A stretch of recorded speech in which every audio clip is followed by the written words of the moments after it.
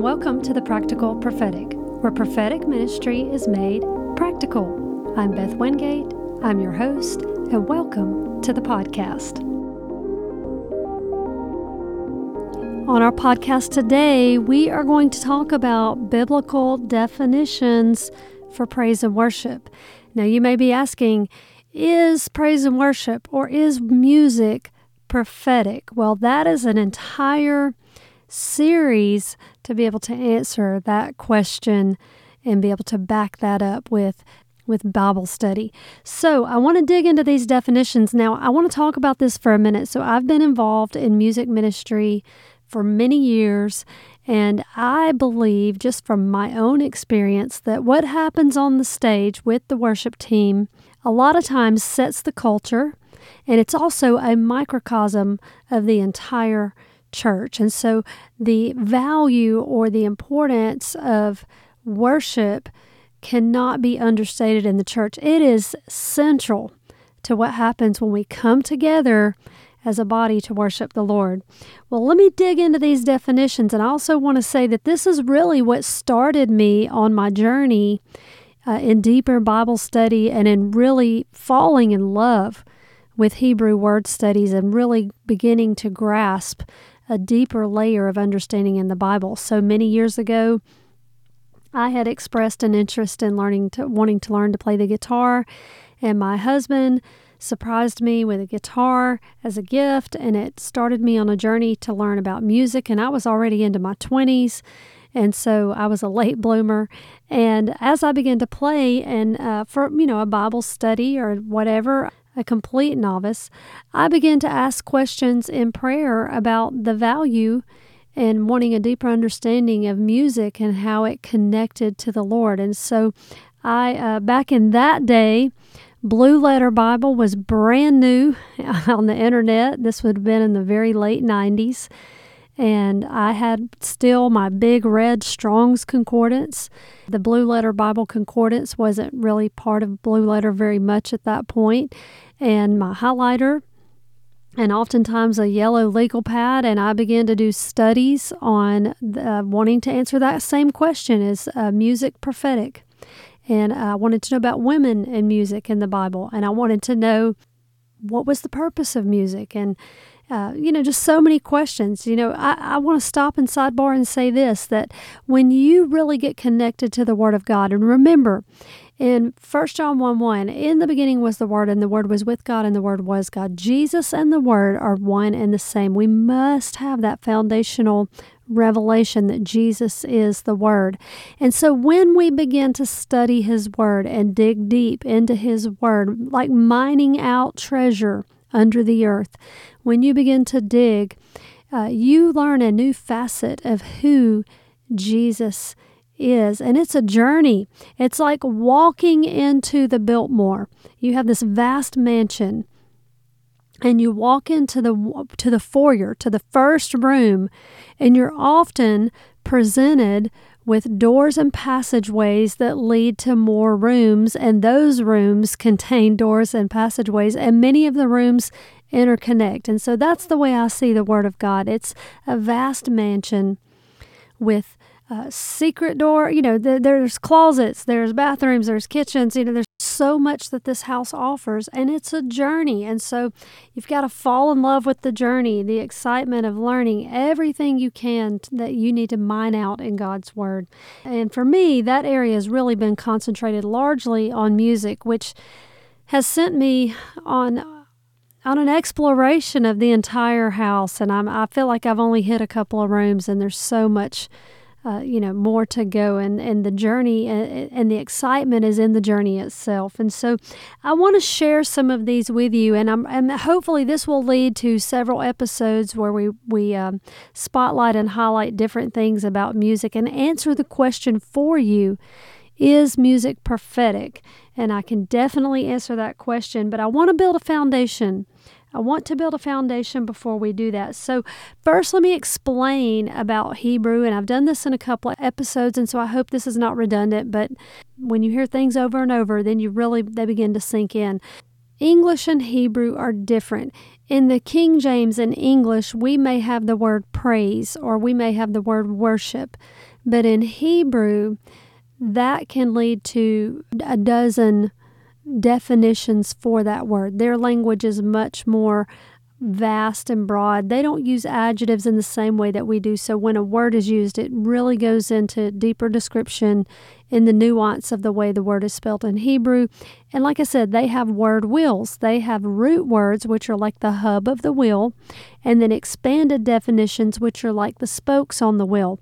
A wheel can roll without a couple of spokes, but it cannot roll without that hub. You must have that root word, that foundational understanding of what a word is trying to communicate.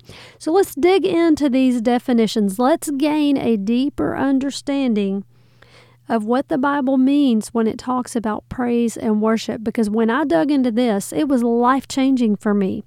This opened a whole new level of understanding about music for me. So let's start with some of these, and these are all taken out of the Strong's Concordance or the Thayer's Concordance, and so I want to dig into these definitions. So the word praise in your King James Bible has over a dozen translations or definitions in both the Hebrew and the Greek. So I want to move through these. If you'll just bear with me, I think you'll get a lot out of this. So the first one is, I'm going to give you the Strong's number. I'm going to attempt to say the word in Hebrew, and then we're going to really concentrate on these different definitions. So the first one is Strong's H1288. It is the word barak, and that word means to kneel, to bless, to thank, or is an act of adoration.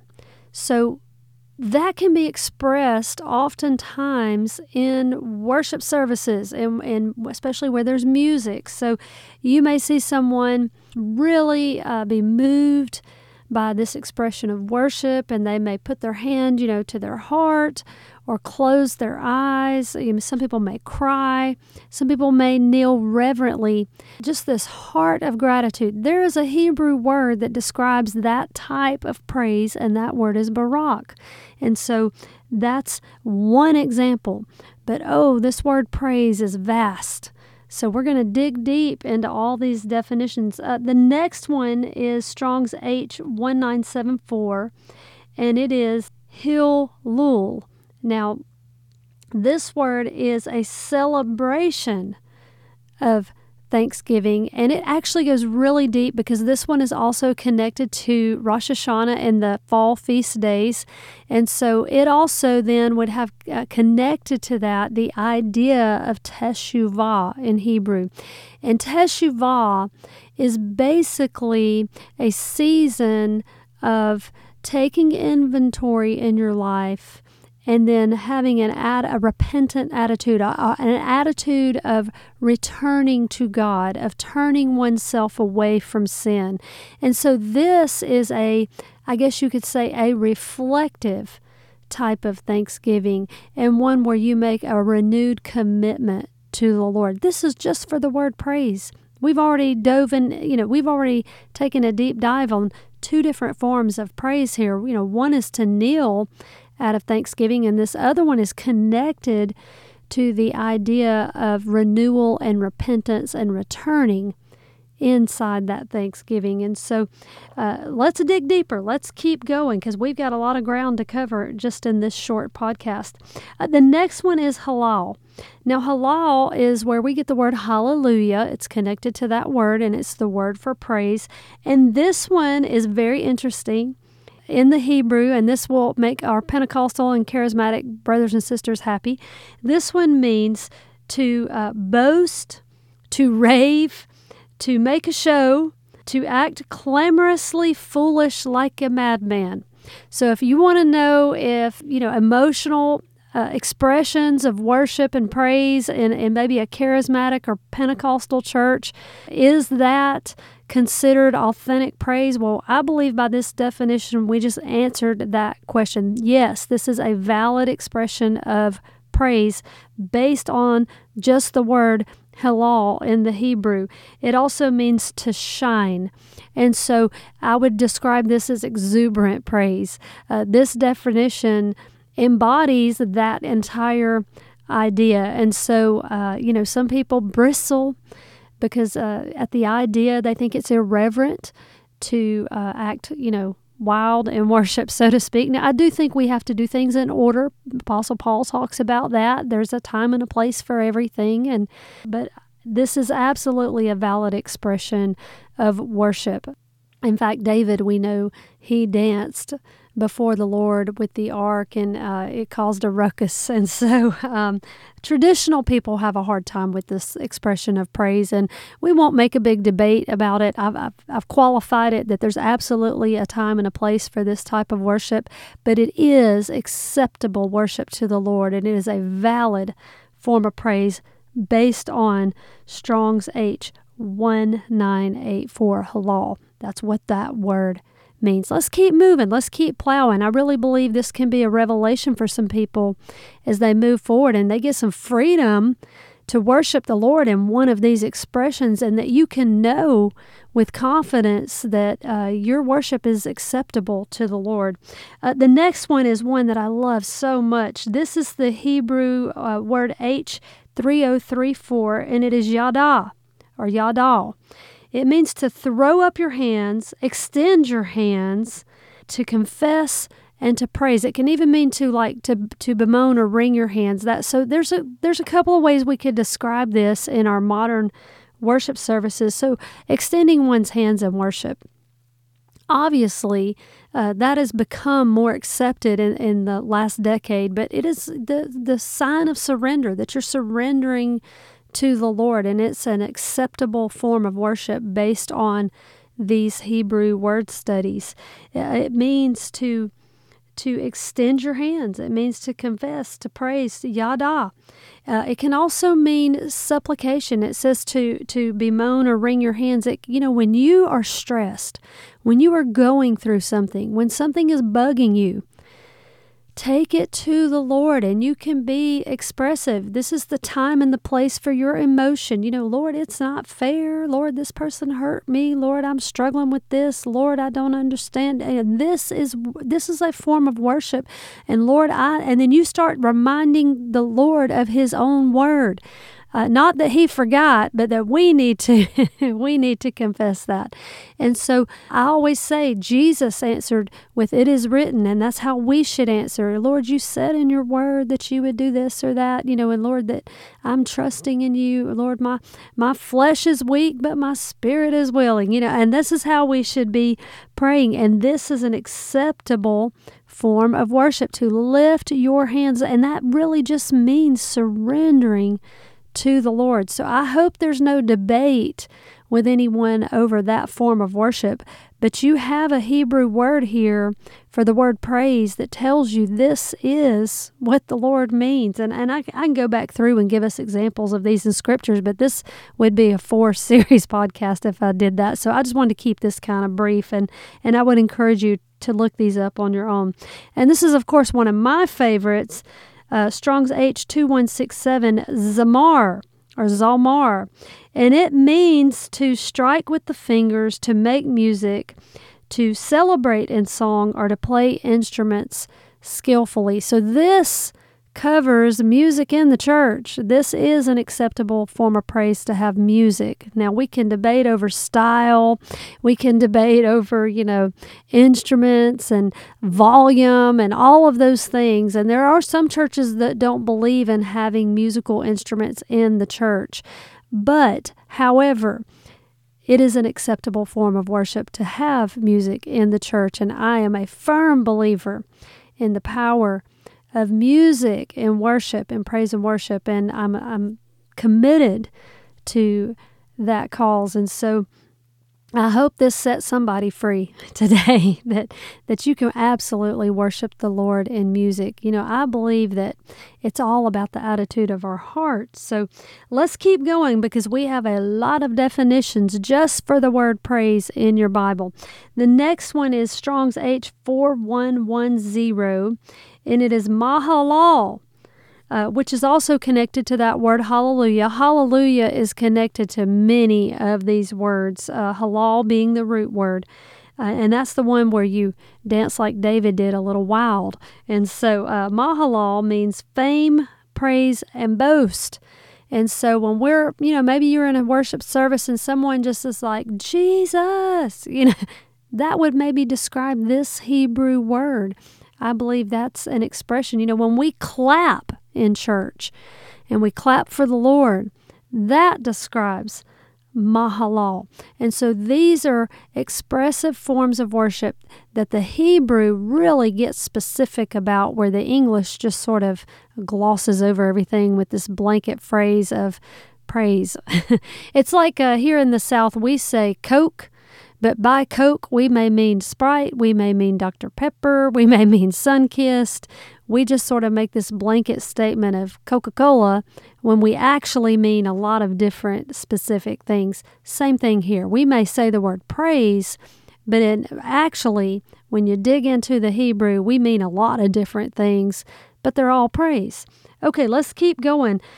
Strong's H5568 is Salmar. Oh, and I love this one. This one means, and it's connected also to Zalmar, which is the wild one. It means to stand up. Woo! Have you ever been in church and the pastor's preaching and you get very moved and something he says bears witness with your spirit? You have that rhema revelation. Rhema is the Greek word that means a quickened word, where the Holy Spirit breathes life into the Word of God, and it bears witness with your soul.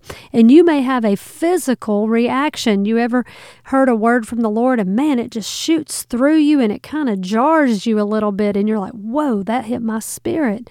That's what this word is describing.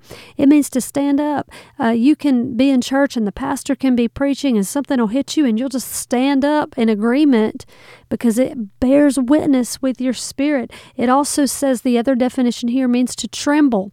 Oh, I've been here before when the Lord just speaks to you and it's so powerful. You're just like, oh, you'll get the goosebumps and you'll be just electric almost with the revelation and the power of God's Word. Look, we serve a living God, and His Word is alive, and it speaks life to us. That is the very essence of Rhema. And so I hope if you've never had that experience, I pray that the Lord gives you that kind of experience. But you know what? You got to get in His Word. You have to read His Word. There's an old joke that my father-in-law used to tell that's really silly.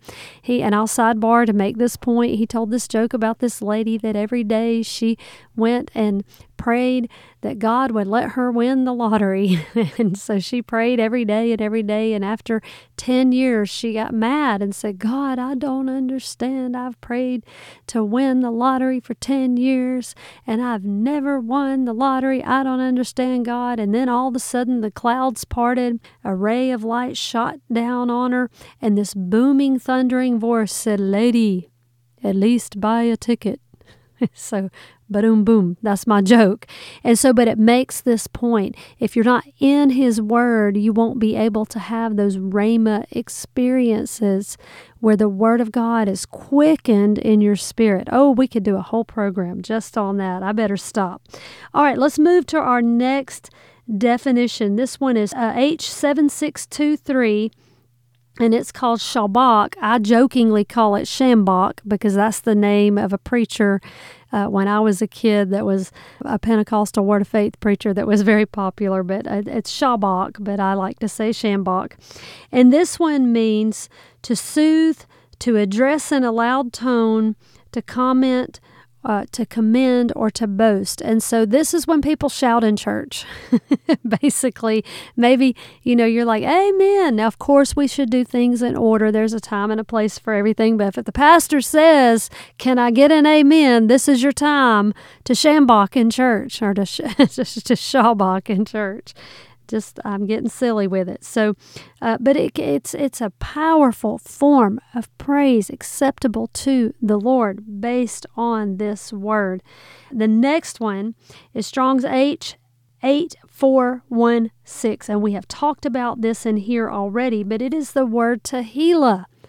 Oh, and this word is so powerful. I'm just skimming over the surface. Every one of these words are a deep teaching when you cross-reference every time they're used in your Bible and you do a deep dive on each of these words.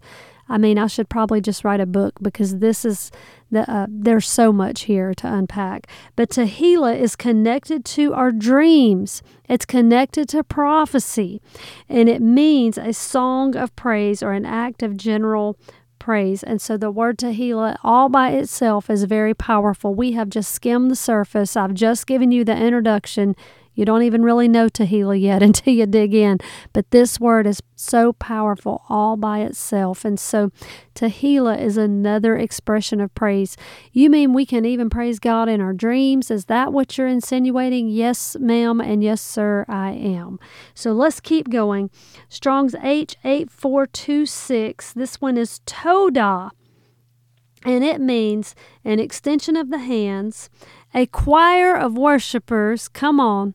That would cover your choirs and your worship teams. That's acceptable worship to the Lord. And it's a confession and thanksgiving. And so this is a vast word. It covers a lot of things, but it definitely covers the musicians or the choir the singers in the church. If you really dig into David and the temple, and he had a man named, his name is like Shaniah in the Bible, but I call it, Shaniah because of Shania Twain. But that's my own little things to help me remember things. And so he was a skilled singer, and he led the choir in the tabernacle for David. Oh, how powerful. And I believe when Solomon constructed the temple, it was Shaniah, or however you say his name, he's the one that led the choir. So a choir is absolutely an acceptable form of praise. And a worship band is just a small ensemble of singers. It's just in a modern format. So that is acceptable too. Let's keep going. We're going to switch now to the Greek. We have our Greek counterparts just for the word praise. Greek, much like Hebrew, you have lots of definitions that make up one English word. English is a little more casual, not as formal and not as specific in our language as these Eastern languages. Okay, so the first one in Greek is G134, and it is ahenio, and it means to honor God, to praise God, to exalt or to vow or to give a thank offering. And so this is a more reverential form of worship. Those churches where it's very liturgical and reverent, that is absolutely also an acceptable praise to the Lord. There's many ways to achieve the goal of praise and worship. And I believe if you allow the Holy Spirit, He will direct you in the right way at the right time to have maximum impact. Hallelujah. All right, let's keep moving. This one we're all familiar with. It's G1391, and it is the word doxa, where we get the doxology. And so it means glory, it means honor, and it means praise. And so this is when we give glory to God. Anytime you hear somebody say glory to God, you think of doxology or doxa in the Greek, and that's an acceptable word that is translated praise. All right, the next one, and these get into some of my favorites. It is G1867. It's epihene. I believe that's correct, but it means to approve or to applaud. So clapping your hands is an acceptable form of praise and worship in the church. So however that comes, some people will clap to the music in our modern worship services, and some give an applause, directed usually by the pastor to give the Lord a hand clap of worship. That's acceptable form of worship based on this epiheneo. I believe that's how you say it. I've got a little pronunciation guide here. The next one is G1868, epihenos. And this one is interesting. It means a commendable thing. And I believe this is when we just tell the Lord all the things He's done for us. We commend Him. Lord, thank you for saving me. Oh, but for the grace of God go I. And you just give the Lord that form of praise and worship. Oh, I love that. That's powerful.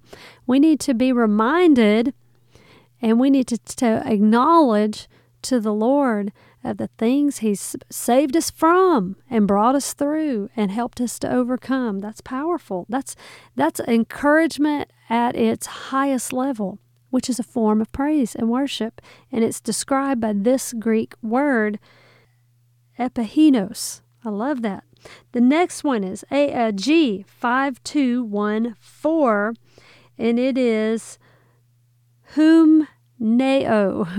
I believe I pronounced that right. And it means to give song or hymns in praise and worship. Oh, I love this. So when you turn on your favorite worship artist, maybe it's, Bethel or whoever, and you turn that on, you're giving an acceptable form of praise and worship to the Lord through music, expressed through music. I love that. We've got a couple more. I want to keep going and plowing with this. The next one is G1479. I don't even know if I can say this word, but I love this one. It's a Ethel Othraiskia. I'm not sure if I'm saying that quite right. It's Greek to me, but that's the word. And this one is interesting. This one's sort of a catch-all. It means voluntary, impulsive, self-prescribed worship and praise to the Lord. Wow, that's really vast and broad. So let's break that down. So voluntary, of course, that means you choose how to worship. It means impulsive. You didn't put a whole lot of premeditation and thought into it. You just went with the feeling. And self-prescribed, meaning use your own, within reason, within biblical standard. You can have a little bit of liberty here to be creative, to be self-prescribed. So let's say someone decides to lay prostrate on the ground in a form of worship. Now, that would not be appropriate in the middle of preaching. But let's say in a Bible study or a setting like that, or maybe you're alone with the Lord, that is acceptable, and it is covered by this Greek word. You are not off the mark, so to speak. And so in the right setting, that's acceptable. And there's a word in the Bible under the definitions of praise and worship that describe that. So I hope this brings a little encouragement and liberty to you that there are many ways we can offer acceptable praise and worship to the Lord as we do a deep dive on the definitions for praise and worship. It really comes down, like I said, to the attitude of the heart. Of course, we can't just be in complete liberty because that's anarchy and chaos. There must be a degree of order. But I think these give us a lot of liberty within that boundary. And I want to talk about boundaries for 1 minute. There is a book that I highly recommend by Dr. Henry Cloud called Boundaries. I believe the subtitle is When and How to Say No. When to say yes, when to say no, and then how to say no. It's an excellent book. One of the things he talks about in that book is boundaries and how boundaries work in our life, and that boundaries are not for our restriction. Boundaries actually provide us with liberty inside of those bounds. I know Dr. Jordan Peterson, the sociologist, I listen to him occasionally. He talked about, he's specialized in child psychology for many years, and he talked about how there were studies where they took a group of children and put them in a playground. And children were put into a playground with a fence, and then some were put into a playground with no fence. The children who did not have a fence would cluster in the very center of the playground and would not stray very far at all.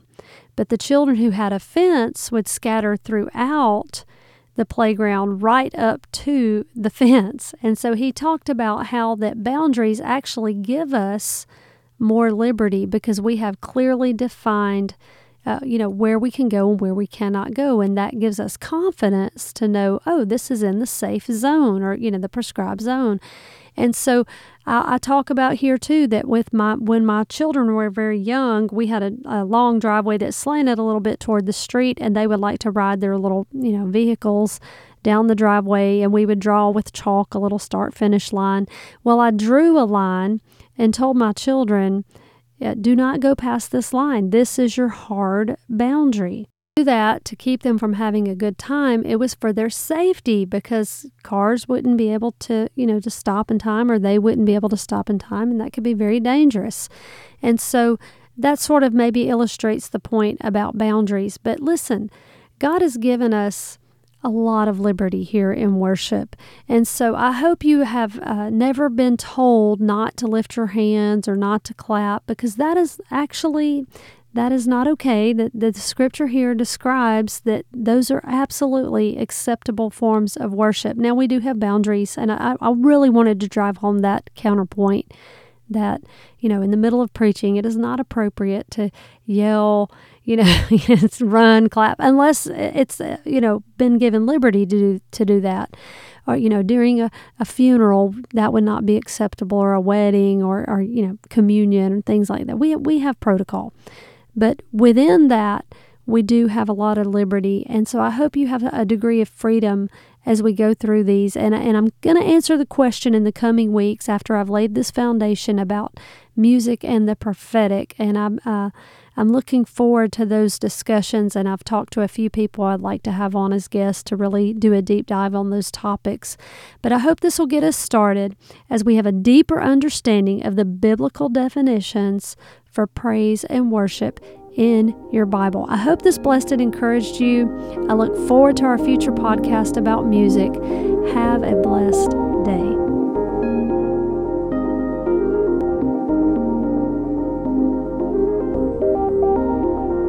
Thank you for listening to today's podcast. Please be sure to hit the subscribe button so you'll be informed next time I post. Thank you again, and have a blessed day.